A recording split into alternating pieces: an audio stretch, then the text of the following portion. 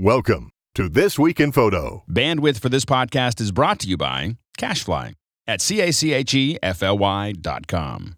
This episode is brought to you by Squarespace, the all-in-one platform that makes it fast and easy to create your own professional website, portfolio, or online store.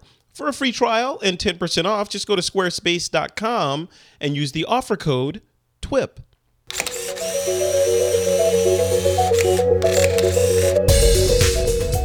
This week on TWIP, smart glass could transform smartphone cameras. A new iOS app, Shutter, offers unlimited cloud storage for free, and a discussion about the future of photography. It's Monday, July 7th, 2014, and this is TWIP. Welcome back to TWIP. I am your host, Frederick Van Johnson. Joining me today on the show to discuss the world of photography and more are Mr. Martin Bailey and Mr. Julio Sciorio. Hey, dudes, how you doing? How's it going, man? It's going great. It's good to see you. Martin, you haven't been on in a while. I haven't seen you in forever. You've been petting snow monkeys again? What's going on? No, I was here last month. It's been a month. That's probably what it is. It feels like it's been about a month. It seems like I see you more often than that. What's been happening in the last month? Oh well, I got started in the Arcanum, which has been a blast. I heard about that. Congratulations. Thanks. Yeah, got the cohorts up to the full numbers now, and we're rolling, doing critique sessions and things. It's been a good experience so far, and I'm looking forward to continuing with that. Also, just released information on a new Namibia tour next year, which is going to be amazing. It's pretty much the same tour that I did last year, but we've got a few changes, and it's like 16 days in total, so it's a good length tour as well. Yeah. Wow, you've been playing around. All right. 16 days. Wow. Yeah. It's definitely one of those tours that you leave home and you get back feeling like a year older, but it's good. I'm looking forward to getting started on that as well. But you get back home feeling a year older and with a lifetime of experiences and new friends and great photos, right? Yeah, exactly. No, it's a good experience. I'm doing that with a friend, the same guy that I was there with last year, Jeremy Woodhouse, really experienced photographer, and it's great teaming up with him.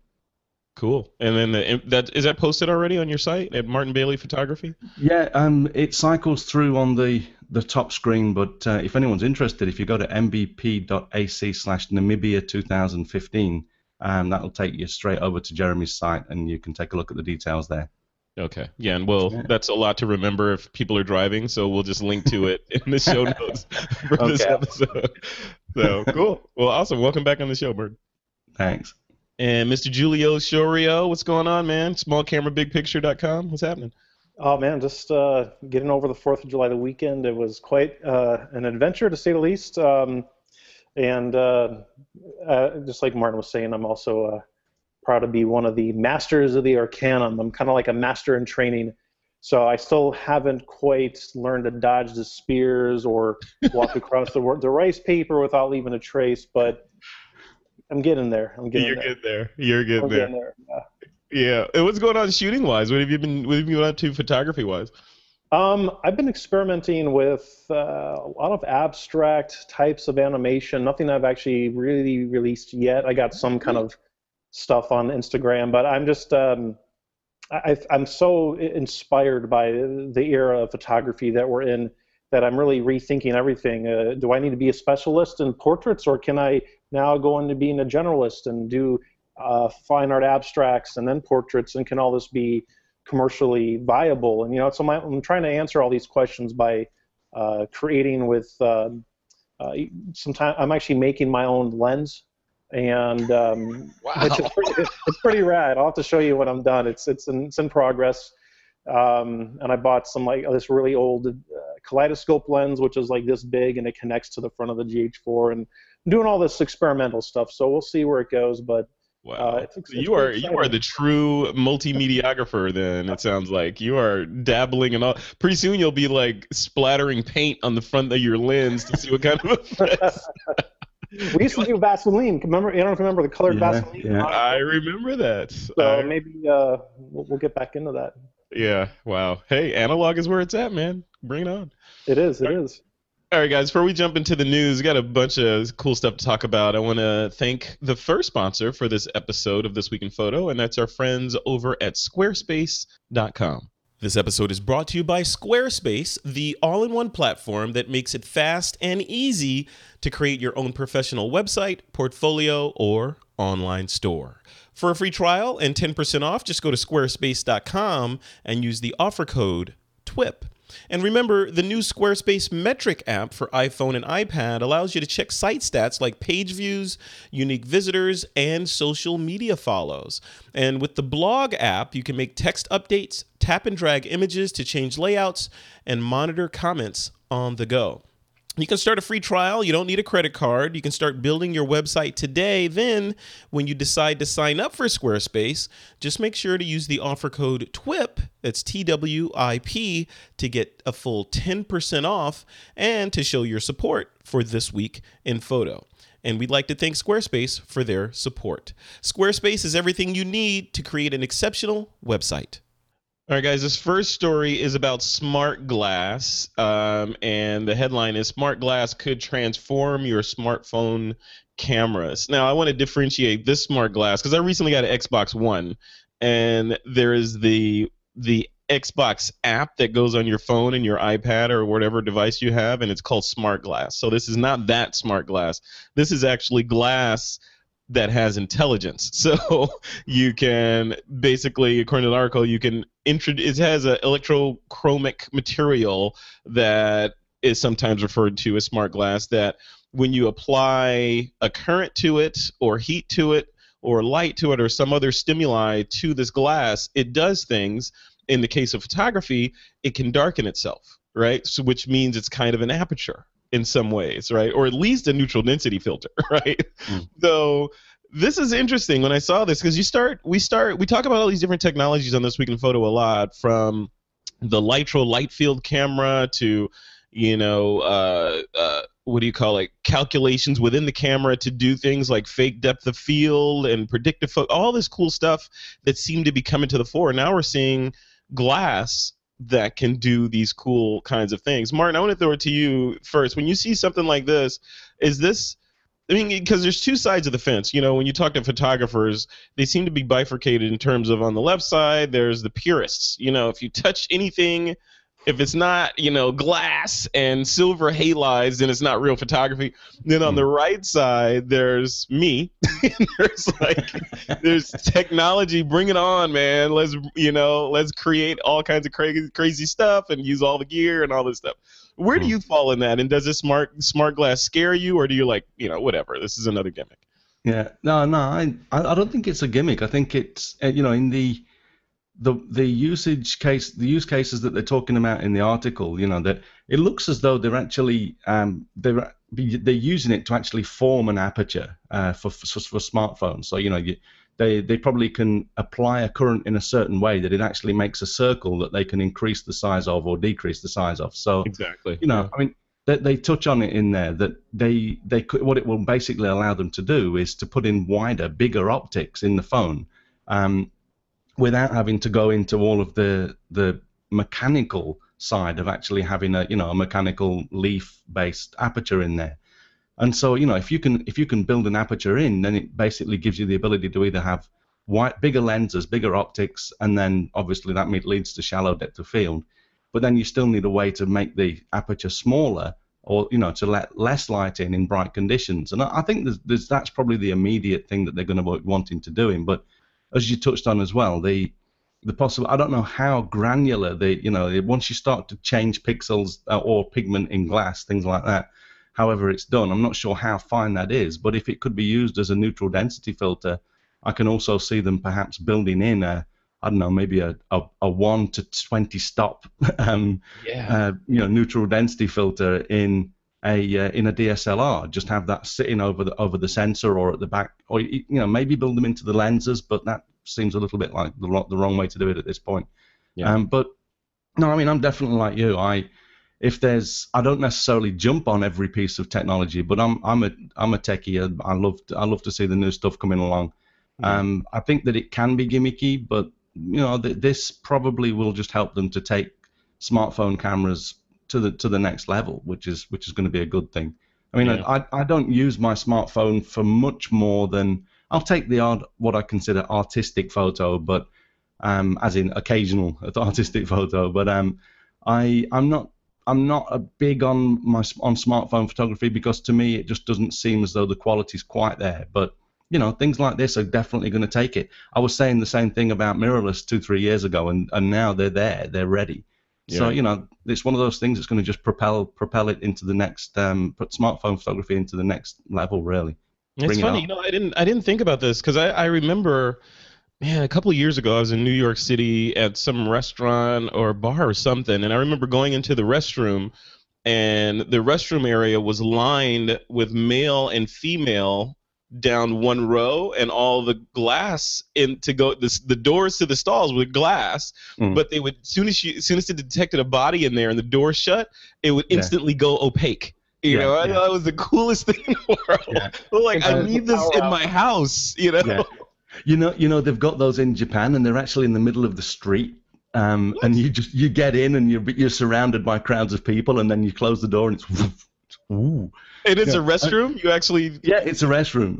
I've only seen it on the news, but there's, it's one of those things, people are queuing up to get in, and but wow. That looks like that might be a ripe target for hacking. I'm just saying. Exactly. I mean, you can just imagine you get in there and start doing your business, and next thing that, like, the power goes down. I imagine they've got some sort of a safety thing where if the power goes off, they stay dark, they stay opaque. But that aside, it's fun technology.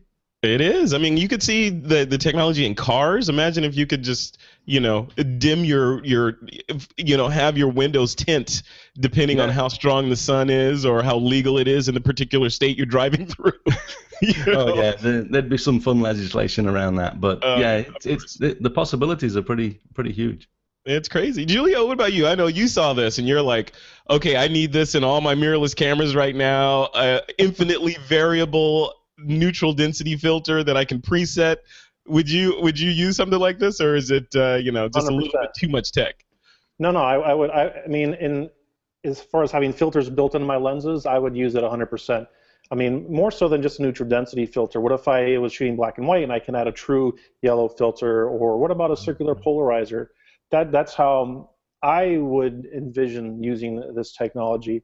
Off the bat, like, whether it's gimmicky or not really depends on the application that's developed for the technology. But initially I think, okay, well, wait a second. I had this technology in my Casio watch like in the 80s, right? Light turns on. LCD.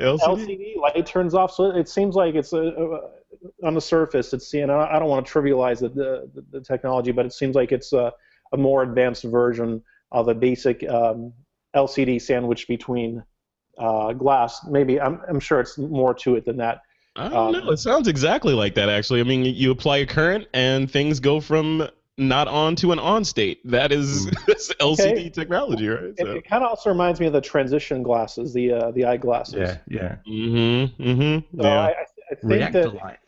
Yeah, I think it could be really cool. It just depends on how they apply it and what technology partners they use to integrate that into, say, like a really, really small, like GM1 or something with a lens that has all sorts of cool features. I don't know, but something to that effect. Or the next iteration, or maybe version 3 of Google Glass, right? So actually have glasses that can turn opaque and then project and then turn clear, and I don't know. I'm no futurist, but it just sounds cool. So, yeah, totally. I don't know. There's all these innovations coming that, it feels like, I always say this, it feels like we were born too early. Maybe not you, Julia, but it feels like we were born too early and all this cool stuff's going to hit right as, my EKG thing is going flat or something. Right. Well, you'll get your what is it? You'll be transcendent. Or whatever, the Transcendent Frederick, I saw that movie, by the way, that the Johnny Depp movie that's out on iTunes now, Transcendence. Horrible. Anyway, but it experiments. It talks about the whole idea of the singularity. The merging of processing power or processing power surpassing brain power, and then computers being smarter than we are, and all that stuff. That part of it is interesting, but I think they went overboard with the psi and the phi. So some of the phi didn't necessarily mesh with the psi, on that movie. One quick thought about those bathrooms. I'm thinking, what if the power goes off? And you're kind of doing your business or something. That's right. That's why it would have to, the legislation would have to state that if you're going to put in this kind of technology, the default state has to be opaque. Until somebody hacks it. Yeah, when power's on, you can control on and off, but default is opaque, I think. Makes sense. I would say that the default should be what it was in when the power went off, because if you, like you were saying, Frederick, if it's in the windshield of a car and the power goes off, obviously you've got your own power in the car, but if something goes wrong and the default is opaque, crash. That could lead to some recalls. Yeah. Yes, I sit corrected. Thank you, Martin. That would end badly. Yeah, especially in glasses as well. Your battery runs out and now you're blind. You can't see anything. On a motorcycle. All right. Enough about that. We should name the show This Week in Future type stuff, or bounce this topic over to Leo on This Week in Tech. They can talk about it. All right, guys. So story number 2 is about an iOS app. It's called Shutter. So last fall, a company called StreamNation released a cloud storage solution that was targeted at photographers and videographers, and the cloud service allowed you to back up a variety of file formats, including RAW, all for a very reasonable price. Unlimited plans were $20 per month. The news is now they've released a new camera app for iOS called Shutter, and along with the app, they're now including free unlimited, those two words don't generally go together, and there's always an asterisk somewhere, but free unlimited cloud storage with a bunch of other features. Originally, they were going to offer just 5 gigabytes of storage, but Amazon and Jeff Bezos and crew over there announced their Fire Phone with unlimited cloud storage, and StreamNation then changed their game and said they're going to offer unlimited for free. So, Julio, what are your thoughts on this? So, this seems to be the latest sort of player to show up to the cloud storage party and try to woo us photographers to put all our stuff in the cloud. I feel like I'm leading the witness with my sort of derogatory tone. Let me rephrase that. This is an awesome solution, Julio. Would you use this? I'm definitely going to experiment with it. I love cloud services, and I store a lot of my stuff between Google Drive and Dropbox. I can't decide which one I like more. They're both fantastic services. Then we have, and this is the one thing that's keeping me from really digging into anything else, we have the new, iCloud Drive coming out in the fall, which reminds me of remember the old .Mac drive that they had back in the day? Yeah. So I think that's kind of iDrive and all that, but I'm sure Apple doesn't want you to remember that because that never worked right. So hopefully this will work right, but because they've had time to get it right, so this should be bulletproof. But yeah, the iDrive and all that stuff was not a good scene. I'm curious. I mean, if I'm shooting, if I can upload to the service from the camera roll, then that means that I can shoot a ton of stuff in 4K with GH4 or whatever, and connect it to my iPad, have it back up online. That's cool. But I consider the cloud drives to be like an individual hard drive, so I don't put all my eggs in one basket. So I don't have everything on Dropbox, and I don't have everything on Google Drive. I kind of mix it up. So free space is really appealing, but you can get that everywhere. I mean, you can get that from Box. Microsoft is offering free space with their OneDrive, and it's free. The cloud. There's a lot of clouds apparently, so there's a lot of space in the cloud to put our stuff. So I think the question is, does this woo you to use their app to upload through it? And I didn't see. I know they were talking about RAW files initially, but I don't know, are RAW files included now? And do you have to copy RAW files to your iOS device and then pump them up to their cloud? Which is, how would that whole thing work? seems like bandwidth is a limiting factor here. I don't know. Certainly. I mean, if you're on the go, like I have all my devices connected with 4G, but that data would get eaten up like in an afternoon. One shot. It's over. Yeah. So I don't know. I think it's the thing is raw photos are not built into iOS 7. I believe they will be in iOS 8, but not in iOS 7. So I'm curious, and as far as once you get the raw file into their service, what can you do with it at that point? Are you able to just kind of download it, say, into your Lightroom library? I'm not sure. And then Martin, I'll throw it back to you now. So considering all this, so Julio's optimistic about this. Is me being my devil's advocate sort of pessimist self, I look at this, I'm like, well, why not just wait till you get home and copy it over? Why? I mean, is this a a cure in search of a disease, or is it something innovative? I think it's a marketing tactic. It says in the article that the main reason that they're giving free space in the phone app Shutter is so that they can woo people into the Stream Nation paid plan. Of course, that's a fair enough thing to do, and I think that for a lot of people it'll be a good system, good service. You were saying earlier about what do you do with your raw files? I mean, I think the thing is you've really got to have the PC version or the computer Mac PC whatever version, the paid version probably. I mean the plans are relatively competitive, but to get to unlimited, the $19 a month unlimited plan.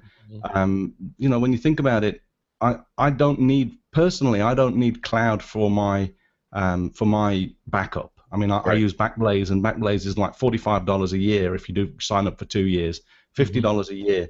I've got 7 terabytes of data on Backblaze. So they love you, don't they? Yeah. Well, I'm probably one of their less economic or less. You're the rounding error. Yeah. Right. So they're probably basing that $50 on your average person that's probably going to put a few hundred gigabytes up there max. But the thing is with that though is that it takes. If I was to start to upload that again now, even with a computer on 24/7. It's still going to take me at least 3 or 4 months, maybe even a year or so, to get that back into the cloud. So once you've got that amount of data, you don't want to be switching it around. But I think that for a consumer or maybe a prosumer user that has, the difference obviously with Backblaze and this is that Backblaze doesn't really, you can access files, but it's not like a cloud drive. And the Stream Nation solution actually seems like, looking at their website, it looks as though they're tying in pretty well with Lightroom, and they've got this. They keep pushing the really nice timeline view and things like that. So Backblaze, I can upload anything that I want. With this, it's really imagery. So if you're looking for a cloud solution that is image centric and has some nice bells and whistles, then $19 a month is not over the top. And you could argue that Backblaze is too cheap anyway. So money wise, I think it's okay. But I think that it's one of those things that you've just got to make a decision. If you really are looking for a media server or some sort of not server, somewhere to keep and share your media across devices, I think it could be a solution. Yeah, I'm trying to understand it, because I think most of the people on the planet are either using Android, and Google, or Apple and iOS, right? So, and each of those companies have awesome solutions for uploading images and sharing them online. So, and then Apple's offering is going to get even stronger, when they come out with iOS 8 and the new Photos app and all the innovations that they're doing over there. Is this, and by this company making the move to go to free for their unlimited plan, is this them saying, okay, let's get as many people locked in and paid and subscribed as quick as possible before iOS 8 hits, because once that hits, our chances of getting new customers is going to drop dramatically. Is that plausible, or is this something? Am I missing something with regard to what Google and Apple are already offering? Well, I think it's definitely possible that that's what's happening. I don't know what the changes are going to be in iOS 8 or in the upcoming Mac OS release, Yeah. I think that at the moment, the iCloud is still relatively expensive as far as cloud storage is concerned. Yeah. So, I mean, I don't actually use cloud storage other than Dropbox. I use Dropbox, and Dropbox is not cheap. If you want to go over 50, I think it's 100 gigabytes now. You get in the base account. The free account's like 2 gigabytes, something like that. But if you pay for it, then 100 gigabytes not a lot either. But personally, if I need to share photos, all I do is I've got all of my images in my library are backed up into 2 Drobos. I actually, my fault tolerant Drobo, I don't trust to the point where it's my only backup. I've actually got two Drobos that mirror each other. So I've got fault tolerance with, but then one of those is hooked up to Backblaze, and everything that sits on that Drobo goes into the cloud. That's great. That's great. And I mean, that's like me covered as far as backups is concerned. But what I do though, when I want to actually share images, I've started to use Lightroom, the Lightroom portable app. That's actually turning out. We spoke about it I think it was last month when I came. I've started using that now, and apart from the fact that I can't use it for videos, it's actually a really good app, and it's a great way to show people images. What I've been doing so far, and I'll probably continue to do, is when I've gone through my images from a shoot, I will just export a JPEG, a full-size JPEG file, to a folder on my hard drive, and the moment I plug my phone back into a sync port or my iPad, it automatically syncs those folders, those new JPEGs, to my phone and everything anyway. Nice. So I'm pretty much covered.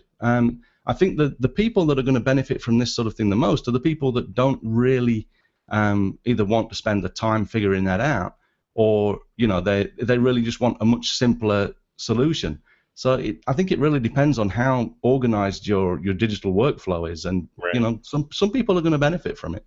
Yeah, no, Julio, you come at it from the opposite end of the spectrum. Like Martin, you look behind him there, he's got prints, right, and physical ink on paper back there, which is awesome. You don't do that, right? You're not a printing person. You're digital. You're online. You're sharing. Mm-hmm. And I remember you and I sitting down one time, and I forget what state we were in, but we were having a conversation about your workflow. And you're like, everything is digital, even billing, and it just happens. You capture digitally, you share it digitally, you get paid digitally. When you see something like this from these guys, as a digital photographer, for lack of a better phrase, is this like, okay, this is awesome, this is a move in the right direction, unlimited, I'm going to put all my stuff over there? I mean, what do you think? Well, it's certainly a move in the right direction, but it does make me question, what do they know that we don't know about what's coming in the fall, or what's coming from Apple or from Google? Because that's telling. If they're like, dude, we're just going to give away the farm, it's all free. So then, I mean, of course, we know that they have their premium accounts, but where else are they going to make money from? Is it going to be they're going to be using my images to make money from? Where's the stock photography business starts up? Boy, what a great resource. I mean, so the thing is, people are shooting more photos than ever before, and the hard drive has become like this digital shoebox in a way, whereas we put our photos onto this hard drive and then we never look at them again. And for people that are educated with Lightroom, or unfortunately, rest in peace, Aperture, or whatever, in the workflow, they can organize it. But for the majority of the photographers out there, the majority of consumers are shooting either on a camera to the phone, or even more so just with their phone, and they need to organize their images. And that is something that no one's really figured out quite how to do well. The killer app doesn't exist in the world of cloud storage. So it's like a race to the next $1 billion purchase from Facebook, because someone will come up with this app and I'm like, oh my God, this is the answer. Right. And maybe it's somewhat automated, who knows? But then they'll get gobbled up by Zuckerberg and crew. I think we think about this, and as we progress through this conversation, I'm thinking there are two different conversations to be had here, right? So there's the the pro workflow, which is what we're doing, right? So, you have raw images and you have terabytes, or in Martin's case, petabytes of data that you need to keep in the cloud, and it's a professional workflow, which is, I would say, substantially different from a consumer-based workflow, where you're the Facebooker, you're taking pictures, you put them on Facebook, Instagram, you're doing videos on Vine, you're having fun, you got pictures of the kids' first steps, you want to share that with grandma. That kind of thing is different than having paying clients that are expecting excellence, and you need redundancy of your raw images just in case, right? So is this, and I would argue, as we've talked about before with Apple in particular, and I'd say Google too, are going after that consumer base, right? It's not necessarily the professionals out there. It's here are professionals, and there's a level down, the advanced amateurs and semi-pros, and then down from that, the pyramid base gets bigger when you start with people that are just getting excited about photography, and then they're buying, and now they want to learn this, and that's a big chunk of people, right? So maybe these guys, and the other guys are looking at those people as this is the target, and there's more than enough of those people to go around, right? Maybe. Oh, 100%. There is way more money in consumers with photography than there is with professionals. The whole career of being a professional photographer, where you do nothing but make images and sell them, that career is becoming increasingly difficult by the hour. Yeah. For that to be your sole income stream, and it would be a mistake for any photographer to say, "Oh, I'm just going to make all my money off of just selling images." But the consumers, they're just like snapping pictures of everything, and they don't want to organize it. They want it done for them. They want simplicity, and that, like you said, is where the money's at. And it's smart of these companies to go after the consumers, because I think the money that comes from those consumer technologies could potentially go upstream and work its way into the world of professional photographers. Yeah, and then you look at, speaking of professional photographers, Martin, you look at folks like SmugMug, Zenfolio, PhotoShelter. Those guys are on the other side, right? So they've got a professional workflow, notwithstanding raw images in some cases, right? So are they sort of protected against this kind of, do they don't necessarily care about the consumer or the happy snapper on that side. They'd probably want to avoid those people because, like SmugMug, it's a paid service. Those people aren't coming to you. So is that the future? Is that the split right there, where we have, companies like this company, what's their name, Stream Nation, and Google and Apple and Adobe in some cases servicing the consumers, and then Adobe with their foot in both sides, and then SmugMug, Zenfolio, and PhotoShelter servicing the pros on the other side. Is that the mix you think that could happen? I think it could be, but I'm probably not the best person to talk about that, because I've never really got it. I used to do PhotoShelter. I was never impressed with their raw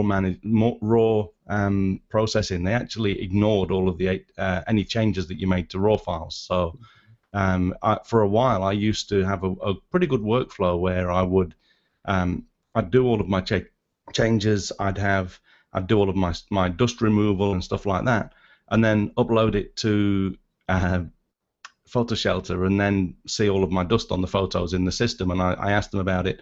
They didn't have a way of actually parsing the XMP files and things like that. So I had to move to JPEG with my PhotoShelter account. That was a year or so ago. I actually closed that account when I started doing all of my stock through Offset.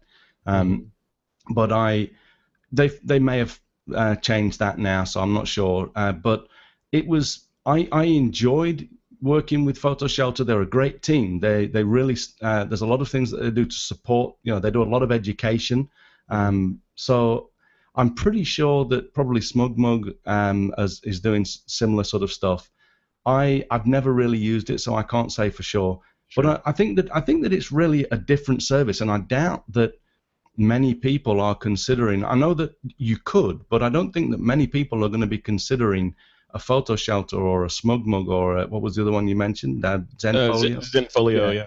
Yeah, I doubt that people are considering that their backup. I know that you could, but I think it's a backup if you ever had something catastrophic happen. But I don't think they're really competing because they're really different objectives. I agree with what Julio's saying that it's probably more for people that don't want to figure it out for themselves, and just if it's backed up in the cloud, if everything that you own is actually in this Stream Nation service, it would worry me more. Not for the fault tolerance. It would worry me more if they just went away. Yes. Because they're not their statements. They're not going to sell your work and stuff like that. That would be suicide. But I think that the goal of the free app is really to get you into the Stream Nation plans. And once you're in there, I would much. You'd be foolish to have that be your only backup. You'd really got to make sure that it's a backup of something that you've got locally. And if that's the case, then I don't think it's the best solution because Backblaze is much cheaper and you still get a backup. So it really is for the consumer that wants to actually access their work from multiple devices really easily. But again, I mean, I mentioned earlier about the way I do it, where I drop my final JPEGs into a folder. That folder, although it's specified in iTunes to sync to my iPad and my iPhone, it's actually in Dropbox. So that automatically sends it to everything else as well. So they're all sort of interlinked. And I think once you've figured out a few things like that, you don't necessarily need this kind of service. Yeah, I think you hit it right on the head with the fright thing, because that's what scares me when I see a service like Stream Nation, and I'm sure they're awesome, and I'm sure they have the best intentions, and they're gonna crush it as much as they can. But then, the consumer and the photographer in me looks back historically on all the carcasses along the road of tech, that are back there that were, that had great intentions, and now they're gone, like MySpace and all these other guys, So, no offense, MySpace, I know you're still kicking, but I'm just thinking, like, okay, it's gonna have to be something. It's gonna have to be a golden goose in there for me to want to commit my images and raw files to you, even if it's just my JPEGs. That's a lot of work to be putting up there, and then one day you got to think of the Holocaust kind of scenario when everything just goes away and it's over and you lose. You get an email one day that says, like I got an email from Blip TV. I had some videos on there, and I got an email one day that says, "Hey, we've changed our business model and we've deleted your videos, by the way." What? Are you kidding me? I was paying. Right. So it's just ridiculous, So that kind of stuff just makes me want to go buy more Drobos, and just keep filling them up or something. I don't know. What do you think, G? Is there a solution to this? Because you're digital. If your city, you're in Austin, right? If your city gets hit by an EMP pulse, you're screwed. Everything's gone. Yeah, at that point, I'm worried about more stuff than my photographs. I'm like, and I'm gonna get like a leather jacket with spikes and an old Ford and put the jacket on it. 2 men enter, 1 man leaves. Yeah, that's it. Thunderdome.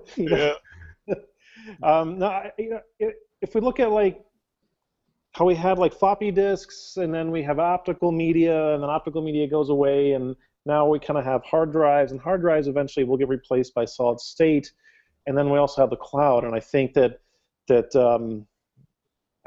going forward, at least for me, as I see myself doing more and more of my workflow in the cloud. So like when I'm traveling, I shoot to my iPad, and when I'm in Wi-Fi, and sometimes when I'm not on Wi-Fi, I let it back it all up, and it goes 2 places. It goes to Google Drive, which makes these amazing auto awesomes and stuff for G+, and then it goes to Dropbox, and then probably I'll also have it go to the Apple Cloud service, and let it all get figured out. But I think what's going to be amazing, and I think Adobe's kind of ahead of the curve, is when you can go into Lightroom and you can shoot into it in your tablet, hopefully soon video, and then you get on your computer in your office or whatnot, and you have everything there, and there it is. Right. So what if you're traveling and you're shooting, and then you have the person behind the scenes working on your photos? That's kind of where I see this stuff going, at least for me.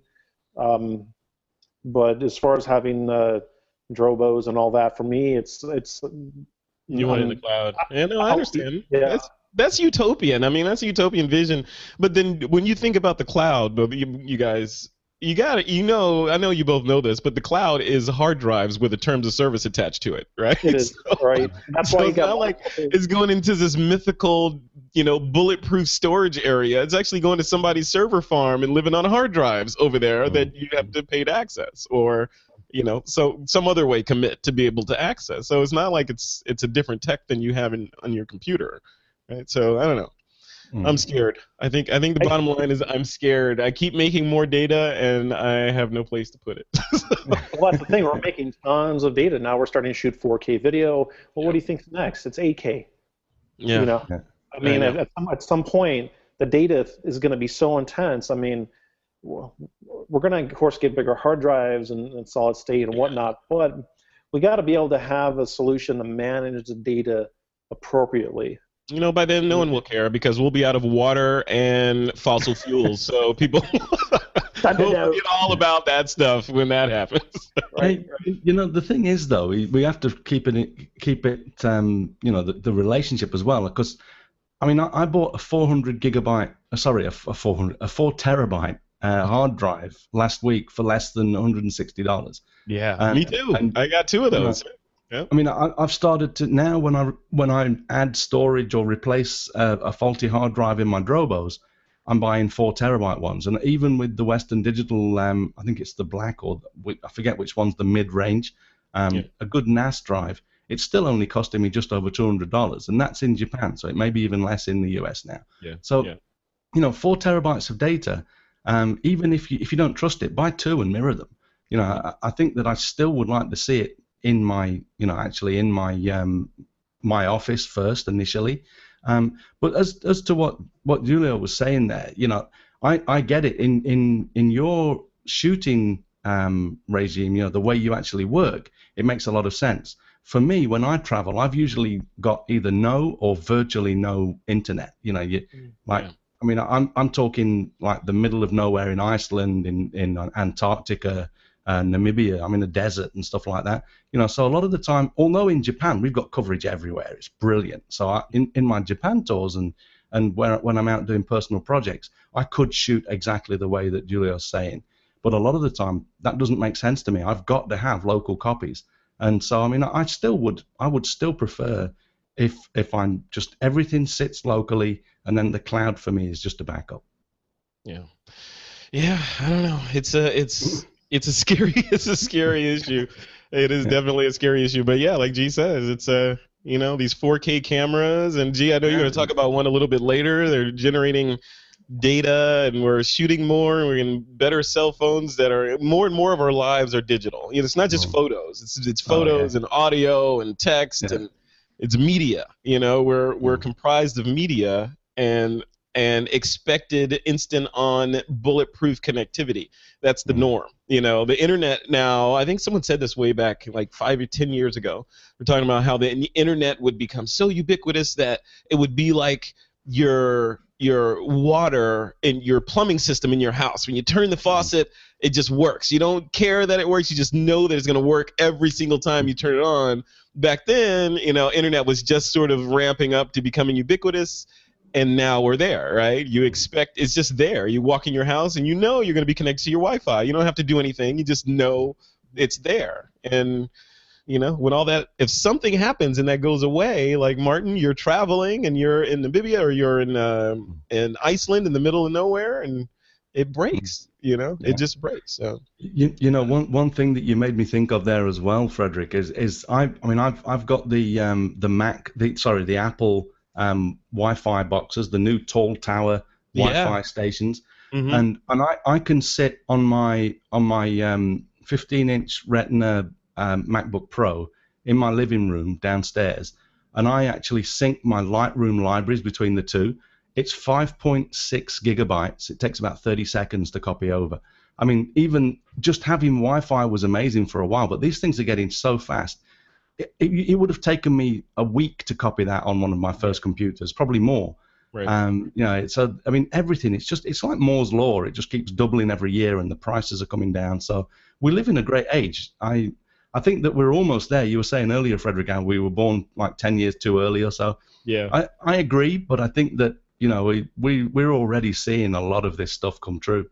Yeah. It's a great Yeah, time I to be mean, we haven't even talked about the wearable stuff that's coming because I'm looking forward to the day. Because, like I said, I just got this Xbox One, right? And I can walk into my living room and say, I don't want to say it too loud because it'll work. I can walk into my living room and say Xbox on, and it will come on. And then I could sit down on the couch, not touch anything. I could say, Xbox YouTube, or go to YouTube. It will go to YouTube. Or I could say Xbox Skype Martin Bailey. It'll call you. I can have a conversation with you. I was talking to Julio from my couch the other day, and the camera's following me around the room. Yeah, it's just crazy where this stuff is going, and it's still, you can see where things are going to start melding. Like the Xbox one day will go away, and it'll just be part of the TV, which will be part of the wall, which will be surrounded in smart glass, So, yeah, it's going to happen. I was pretty impressed. A few days ago, I was sitting there trying to get my wife interested in her iPhone, and I clicked Siri on, and we use it in Japanese, and I said, so, hey Siri, how old are you? And she said, I'm at least old enough to act as your assistant. And I'm like, okay, yeah, that was a pretty cool answer. I don't know how it says it in English, but it was, the Japanese translation is pretty much, I'm old enough to be like a competent assistant for you. And I thought, that's pretty cool. Just just things. I know that someone's sitting there anticipating that question and giving her something to say, but it's artificial, pseudo-artificial intelligence. Hopefully it's artificial because, I don't want to get to the point where it's like, close the pod bay doors, Hal. I can't do that. I don't need that in my house. Close the garage, Hal. I can't do that right now, Frederick. That would be coming, man. I mean, your fridge, you're going to be like, I need a beer, and fridge is like, nah. You're over your calories for the day. Yeah, exactly. You've had enough. There's some nice, cool water in there, Frederick, but I'm sorry I can't allow you to have any beer. And I've locked the garage so you can't drive. That would be good. That would get rid of a lot of accidents. But that's really funny, though, isn't it? You can imagine I think it's there's been talk for years about once your fridge gets down to like you've only got say half a bottle of milk left, it'll automatically order you some more. So we'll be sitting there, and all of a sudden someone knocks on the door and says, here's your groceries that your fridge ordered. Cool. Yeah. I'm sure Amazon is working on the Amazon Fire Fridge. Yeah. I'm sure they have it on the battle plans. Amazon Fire Fridge coming soon. All right, guys. I'm going to skip this next story. We can move this to next week. But let's, before I continue, so you guys know we started this show called All About the Gear, right? So that I host with Doug Kay, who does a fantastic job. He gets gear in, he puts it through its paces, and then we get in a hangout, and I pepper him with questions about that particular piece of gear, and we dive into the nuts and bolts of that. So this latest episode, we talked about Julio, the GH4. So that episode just went live today, and we tore it to pieces and went inside it and talked about it. And we even had Mr. Dave Dugdale, who's been on the show. He's from Learning DSLR Video, who did a fantastic review of the GH4. He joined the hangout, and we all just talked about the camera from every many conceivable angles, not all conceivable angles. But we talked about and got to the root of who it's for, what are the issues with the camera, what's good about it, the good, the bad, the ugly, all that stuff. So if you want to check that out, just go to thisweekinphoto.com/gear, and that will take you to the All About the Gear area on This Week in Photo, where you can see that show. Plus, the previous show was about the Sony a6000, which is an amazing camera. People are just lusting over that camera. I had a bunch of people in Paris on Valerie Jardin's workshop that I was just on, had that particular camera, and they had just gotten it before the workshop, and were blown away at the image quality and the speed and the focusing, and just how it was hard to miss a shot with that particular camera, especially in street photography. So definitely check it out. It's at thisweekinphoto.com/gear is our All About the Gear show. All right, guys, let's move into some listener Q&A. This is the segment where we answer a couple of questions that have been at the top of some of our listeners' minds. And this week's question is from Mark Stowe. He says, I work as an associate photographer in a studio, and occasionally the scenario takes place in which we both may review images and to make a Lightroom collection of the client's favorites. I may then take the project for retouching, and I need a simple way to export the Lightroom collection. along with all its metadata, but not the images themselves. So the metadata, but not the images themselves, so he can continue working at his computer. So it sounds like he wants the XMP files, but not the raw files that he can then connect, do some changes to, or keyword and tag, and then reconnect it to the raw data or the main Lightroom library later. So Martin Bailey, I'm going to throw this to you first. I know you've had some experience poking around in Lightroom libraries, and you're somewhat of an expert in there. What do you think about this question? Yeah, I think it's to do what he wants to do. You can just go to the file menu and export as catalog. So you select your collection that you've created with all of your files in, and then when you go to export it, there's a number of checkboxes, and you can say whether you want to include the files or not. And if you uncheck that, then it will just export. It'll create a catalog. So you will have to split your catalogs just for this scenario. I like to keep everything in one database for searchability and all of that. Yeah. But for this particular workflow scenario, I think it's possibly an option. Just export as catalog, and then you open that catalog, and it only contains the images that you had in your collection, and all of the XMP or all of the metadata is included in the catalog. And even if you don't have the images, it will remember that in the catalog. So then later you could then import that. But I'm not really sure how you would go about doing that. You might, but when you go back, you'd have to figure it out, sort of make sure that it actually worked on the return. To get it out of Lightroom, you can use export as catalog. But then you'd have to figure out how to get it back in. I know that you can import, but if all you want to do is work on a certain subset of images, continue to work with them in that catalog. And I think that at the very minimum, what you would do at the end is, once you want to put those back into a larger catalog, you may be able to import it, but at the very least, what you can do is just make sure that you have the images all selected, hit the S key to save all of the metadata, and then it's all in the XMP files as well. And so then all you would need to do is to just sync that folder in Lightroom. Put those images with the XMP files back into your main library, into your the same location as where they were originally, and then sync the metadata back in. Sync the folder. It'll update all of the metadata, and you get your changes back. So it's certainly doable. There's a little bit of a messing around to do, but I think probably exporting as catalog is the only way I can think of doing this relatively easily. I think you're right. I mean, and then the brute force way of doing it would be when you export those images as catalog out of Lightroom, and you make all your changes to the metadata externally, say they're on an external hard drive or something, you could remove those images from your main library so that when you import them, you don't get the flag that says these are duplicate images or whatever. Yeah. So you re-import the new fresh images with their new metadata back into your library and back into the general prison population. Well, the thing is, though, he's saying that he doesn't want to actually export the images. He just wants to export so just the meta, But I mean, what you're saying, I would say that would be a better way to work. And then when you're done, you can even export the original files. So when he's done in one catalog, export the files to a location and then just sync that or re-import them, like you say. Yeah. There's certainly ways to do it without having to jump through too many loopholes.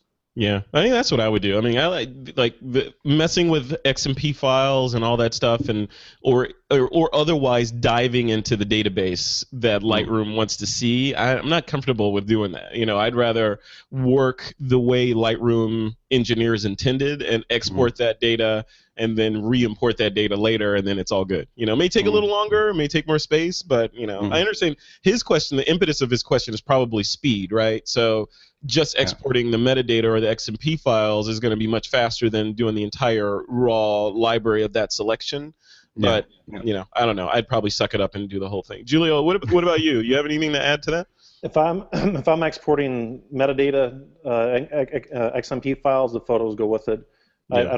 I'm not comfortable with having them stay separate. When you start dealing with a lot of files, man, you kind of getting into some dangerous water there.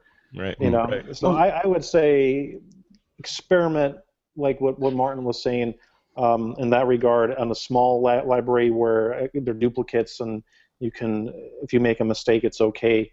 Really proceed with caution in this regard. You know, just let me just point out though, he's not what I was saying doesn't actually export the XMP files. You don't mess with that. All of the information is in the catalog, so it won't write the information back to XMP files until it sees the original files. So it's okay. I agree with you, Julio. You know, you don't want to be taking XMP files away without the originals. It's really about keeping the information in a catalog. Yeah. I think the takeaway from this would be for this listener. What was his name again? His name was Mark Stowe. For Mark Stowe to go in and experiment on some non-critical data, and go through some dress rehearsals and see if you can get it to work. Find the holes. Find what particular workflow works best, and then do that. Don't do this on a real job. Do it on some So here's an insight I just had. So we're obviously talking about a high level workflow, right? And then we were talking earlier about the Stream Nation. Yeah. I mean, can you imagine trying to have this conversation on workflow with, say, like your mom or your spouse or somebody that's not like technically inclined? It ain't happening, man. And that is where these cloud apps, the one that really gets it right, is going to just change everything. One click, yeah. Like Steve Jobs was famous for saying, he gives people what they don't know they need yet. So like with this stuff, it's like, give us something to simplify that we don't know that we need yet, and we're like, oh, of course I need a little piece of glass that I can touch and make calls on. So. Cool. All right, guys, let's jump into the Picks of the Week segment. This is the segment where you guys can recommend something to the This Week in Photo audience as long as it is somehow related to photography. Martin Bailey, I'm going to let you go first. What's your pick of the week? I'm going to pick Dave Delnier's new Shoot the Look videos from Craft and Vision. Oh, okay. The great videos. Basically, Dave has works through a number of commercial shoots, the look that you often need to get in certain commercial shoots, and great videos. They're available now. A couple of weeks ago they were released, I think. You can get to those either on the Craft and Vision website, or I've got a little write-up on it on my website at mbp.ac/stl. Shoot the Look, STL. Shoot the Look. I love it. Yeah. Cool. All right, see, and that's a cheap pick, because how much does that cost? Like $5 or something? Oh no, the videos are, I'm sure there's more costs involved. I think it was, I'll check. I think it was like $30. Okay. It's pretty substantial. Yeah. The Craft and Vision pricing's gradually going up a little bit. As it should. Yeah. That's good. I mean, because he started, everything was $4.99 or $5. Yeah. $5 for a PDF, and now that party's over. I think it's time to get paid what these things are actually worth, so they can stay in business and continue making awesome books. So cool. Yeah. All right, Julio Shorio, what's your pick of the week? My pick of the week is a miniature photographer. I'm just kidding. But there he is. What is that? I can't even see that. What is that? It's a super, super tiny photographer. Okay. All right. I was actually I had him here because we were going to talk about the curved sensor, the first photo. They did a diorama, and I was like, I can shoot a diorama with any lens. Oh, nice. Sensor, nice. And then I skipped the story, and you're like, man. Arg.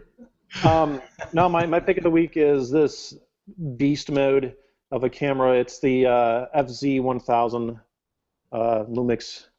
This is I just got this to evaluate like a week ago, and it's very surprised at this camera.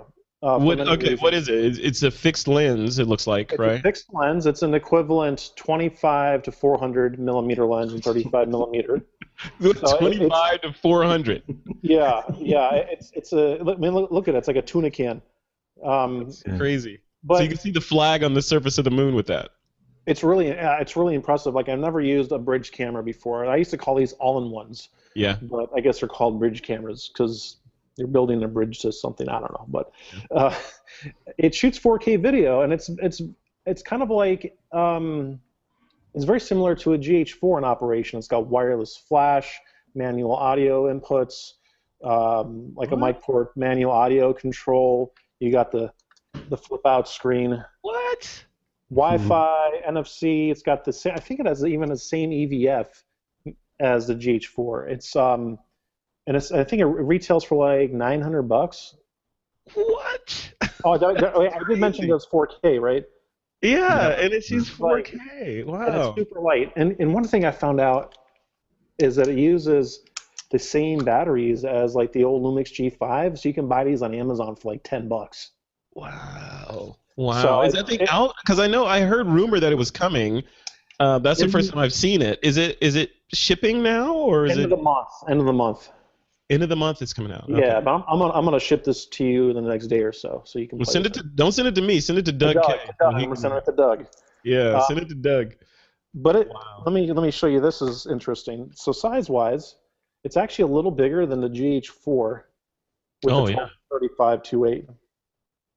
It looks like the GH4's fat cousin. Yeah, it is. It's as one of my assistants mentioned.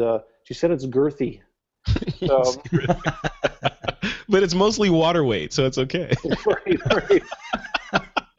I like this camera though. I mean, it is like, it's got the 1-inch sensor, so it's a good size sensor for this kind of thing. I think as a travel camera, it's a ton of fun. What I've been doing, because I'm not a nature photographer, but we have all sorts of wildlife that lives in downtown Austin. So I just been carrying this thing in my backpack. When I see something, I don't have to think, wow, should I get this lens, get that lens, because I don't like to carry a lot of stuff. So I just turn this thing on, I zoom, and I'm able to get 4K video of, like, we have these guinea fowl in our neighborhood, and they've had a dozen chicks, and they just kind of wander. Yeah. Are you gonna put some footage of that on YouTube so we can check it out? I am. I'm gonna put footage for people to download and all sorts of stuff. But because I want to see the low light performance of that thing. I want to see, rolling shutter, all that stuff. I'm gonna let Doug test all that stuff. I'm gonna let him do all the technical stuff. I'm just kind of doing the how would I use this camera. Yeah. Yeah. Interesting. Wow, 4K, huh? It's crazy. I was watching some YouTube videos today on 4K and just like the GH4 and different cameras like the Blackmagic cinema camera and all that. And because I was specifically wanting to know, okay, 4K, everybody's talking about 4K all the time, but nothing can display 4K. Not even my awesome Apple cinema display can't show 4K. Mm-hmm. Nothing can show 4K pretty much right now, even though YouTube is accepting 4K and you can display it, but nothing on the other side can see it, right? So the consensus that I saw online mostly from even Dave Dugdale echoed this was, when you shoot in 4K, you're future-proofing, right? Because eventually things will be 4K, right? So that's a given. So you're future-proofing, and your grandkids will thank you for shooting 4K. But then also you can scale down the 4K, and it looks insane when you take a 4K image and scale it down to 1040. It just looks insanely beautiful. Plus, it gives you the capability to push in on the footage. So if you shoot a 4K image, it's this big, but of course the 1080 screen is, the dimensions are this big. You can zoom in on people's faces at 100% and still not have any interpolation occur or anything like that. So crazy stuff. There's a ton of benefits to 4K. I mean, I have the same display you do, but I still see a difference with 4K than I do with, say, 1080p. It's just like, an 8-megapixel still picture on your monitor versus a 2-megapixel still picture. You're going to see a difference, but I think, man, when the 4K displays come out for computers that are not, $5-6 grand, then it'll be like enhancing your images yet again without having to do any work. Right. Right. Yeah, those screens are coming. I was talking with some people at Azol, the people that make the crazily insane high quality displays. And they were saying that they are probably going to be working on one. Their biggest concern was the cost. They didn't want to. They were asking me how much I would pay for a 4K monitor. Not much. And I'm like, well, okay, I maybe wouldn't pay double what I'm paying for a normal monitor now. I'd pay a little bit more. But that, again, it's Moore's law. That's the next normal resolution. Right. So Yeah. even And you're though not going to they'll get us come out, again, right? I mean, the jump from standard 640 by 480 to HD 16 by 9 widescreen, even 720, then 1080, that was a giant leap, and that was demonstrable in the store. You could say, you want this garbage over here, or do you want this beautiful, these leaves slow motion blowing? Yeah, okay, I'll take that one. yeah, But the jump from 1080 to 4K, it's because people like me, I'm sitting in my living room, look, my TV's awesome, and I look at it, it's like beautiful. I'm like how much more beautiful can it get? Especially considering my eyes are degrading over time. That's a good point though, because I mean the 4K TVs are becoming more popular. They're going to be mainstream over the next few years as well. Yeah. So I agree with what you're saying. Future proofing. You shoot in as high a quality as you can right now, because you're going to need it in a few years anyway, just to actually stay current. Yeah. Yeah. I think all we got to do is look at what Red's doing, because Red had 4K years ago, and people were like, "Oh, you're never gonna 4K is not gonna do any." And now it's like they're like on the 6K. Yeah. They're on the 5K and 6K. Yeah, it's ridiculous. Sony are doing 8K. Yeah, I mean, eventually, an 8K is like 7,600 pixels on the long end per frame of video. I mean, that's insane. At that point, are you? So much stuff comes up. It's like, is it where's the decisive moment anymore? Is it in your computer? You kind of, I mean, there's so much stuff that comes up, and why at that point are you going to shoot just one still frame when you can shoot 8K video? Maybe at that point we're doing it in RAW. The decisive moment changes to the decisive minute, right? So now you have a full 60 seconds to figure out where that pole vaulter went over the pole at the right exact spot, and you can pull that off. But that's a whole nother. I've been experimenting with that, so I'm excited about that world. I think we're really, really close, and we're there for a lot of applications in terms of being able to shoot 4K video and harvest it, harvest your still photography out of it. We're not there for a lot of things, because, especially like on the GH4, you've got the Micro Four Thirds sensor, which is not as low light capable as full frames right now. It's just basic math, but it's better than it was before. I mean, and it is highly capable for doing, I would say, pretty much everything a normal carbon-based light form might need, but when you get into shooting black cats in dark closets or things like that, or where you need that ultimate low light performance, of course, you're going to move to a full frame, go to something like the Sony A7S, which is, as Doug K is testing right now and showing on his Google Plus page, it's insane in low light. It's unreal in terms of like, okay, my eyes see darkness, this camera sees a fully realized low noise image, so crazy stuff. It's all good for us, though. It's all good for us photographers. All right, cool. Absolutely. All right. So my pick of the week, guys, is, so clearly I've been doing a lot of research into this video stuff and what it means for photographers and what's next. And I came across this channel on YouTube, which I've been addicted to. I think I've watched most of their videos already. But it's called Film Riot. FILMRIOT. It's from Revision 3. I know a bunch of people over there. They're really good people. They make some really good web shows. I think they're working with Callie Lewis, if I'm not mistaken.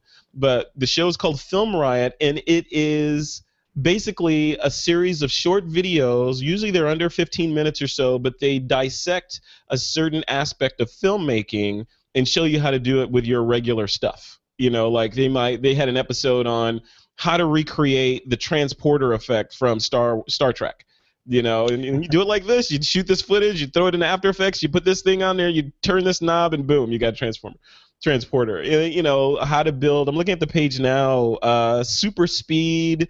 What gear you need for a pro shoot. They do short films. It's just a really well done, entertaining channel, and the host of that channel is just, you can tell he's been doing it for a couple of years and he knows what he's doing, and it's just very clean and well produced. It's like something you'd see on TV, but with YouTube, let's say, lack of restriction. So it's definitely a cool channel. Definitely check it out and subscribe to it. I'm subscribed. I'm one of their 500,000 subscribers right now, so I feel like I'm late to the party.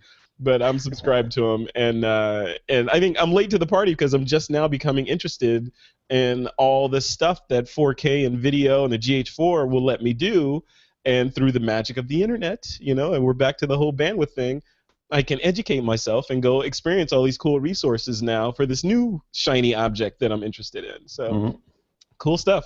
It's a good time to be a photographer. All right, guys, we are at the end, sadly, of another episode of This Week in Photo. I want to thank our sponsor for this episode, our good friends over at Squarespace.com, for their awesome support of the show. So, Mr. Martin Bailey, where can people go to keep up with your antics online and sign up for that workshop that you got lined up and all that good stuff? Everything's on the top page at martinbaileyphotography.com or in the menus there. You can find everything there. martinbaileyphotography.com. Excellent. That's it. And thanks for coming on, Martin. It's always a pleasure talking to you. I always feel, I always feel humbled when you come on. And Mr. Giulio Sciorio, also a pleasure having you on. Where can people go to connect with you? Smallcamerabigpicture.com. Small Camera Big. What's on that site, by the way? What kind of resources do you have? I'm actually, we got some new stuff that's going to be launching soon about gear and lenses and stuff, but we got a lot of Lumix-oriented stuff and resources on workshops I got coming out. I have 3, one of which is with you, coming up here in the next couple weeks. All sorts of stuff. You just got to get in and dig and subscribe to the site because we got a lot of stuff coming out. That's right. What's the work? So since you brought it up, what's the workshop that you're doing here with me? It's about animated portraits and animated photography. We're going to talk about the concepts and then do a live shoot and show the whole workflow from capture to post.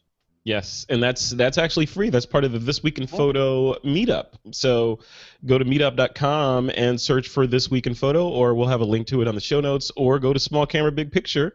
And Giulio will have a link to it there. If it's not already full by the time you go there, I think they set the RSVP limit at something manageable because it's in an awesome space in Campbell, California, which is not gigantic. So if you're in the area, definitely sign up soon. And if you've already signed up and you don't plan on coming, don't RSVP. Don't do that. Don't do that. People do that all the time. They RSVP and then they don't come. Yeah. All right, cool, guys. All right, and if listeners, be sure to check out the This Week in Photo website, obviously, at thisweekinphoto.com. And if you want to connect with me, you can always find me at my digital home on the web, and that's at frederickvan.com. And with that, it is time to take that lens cap off.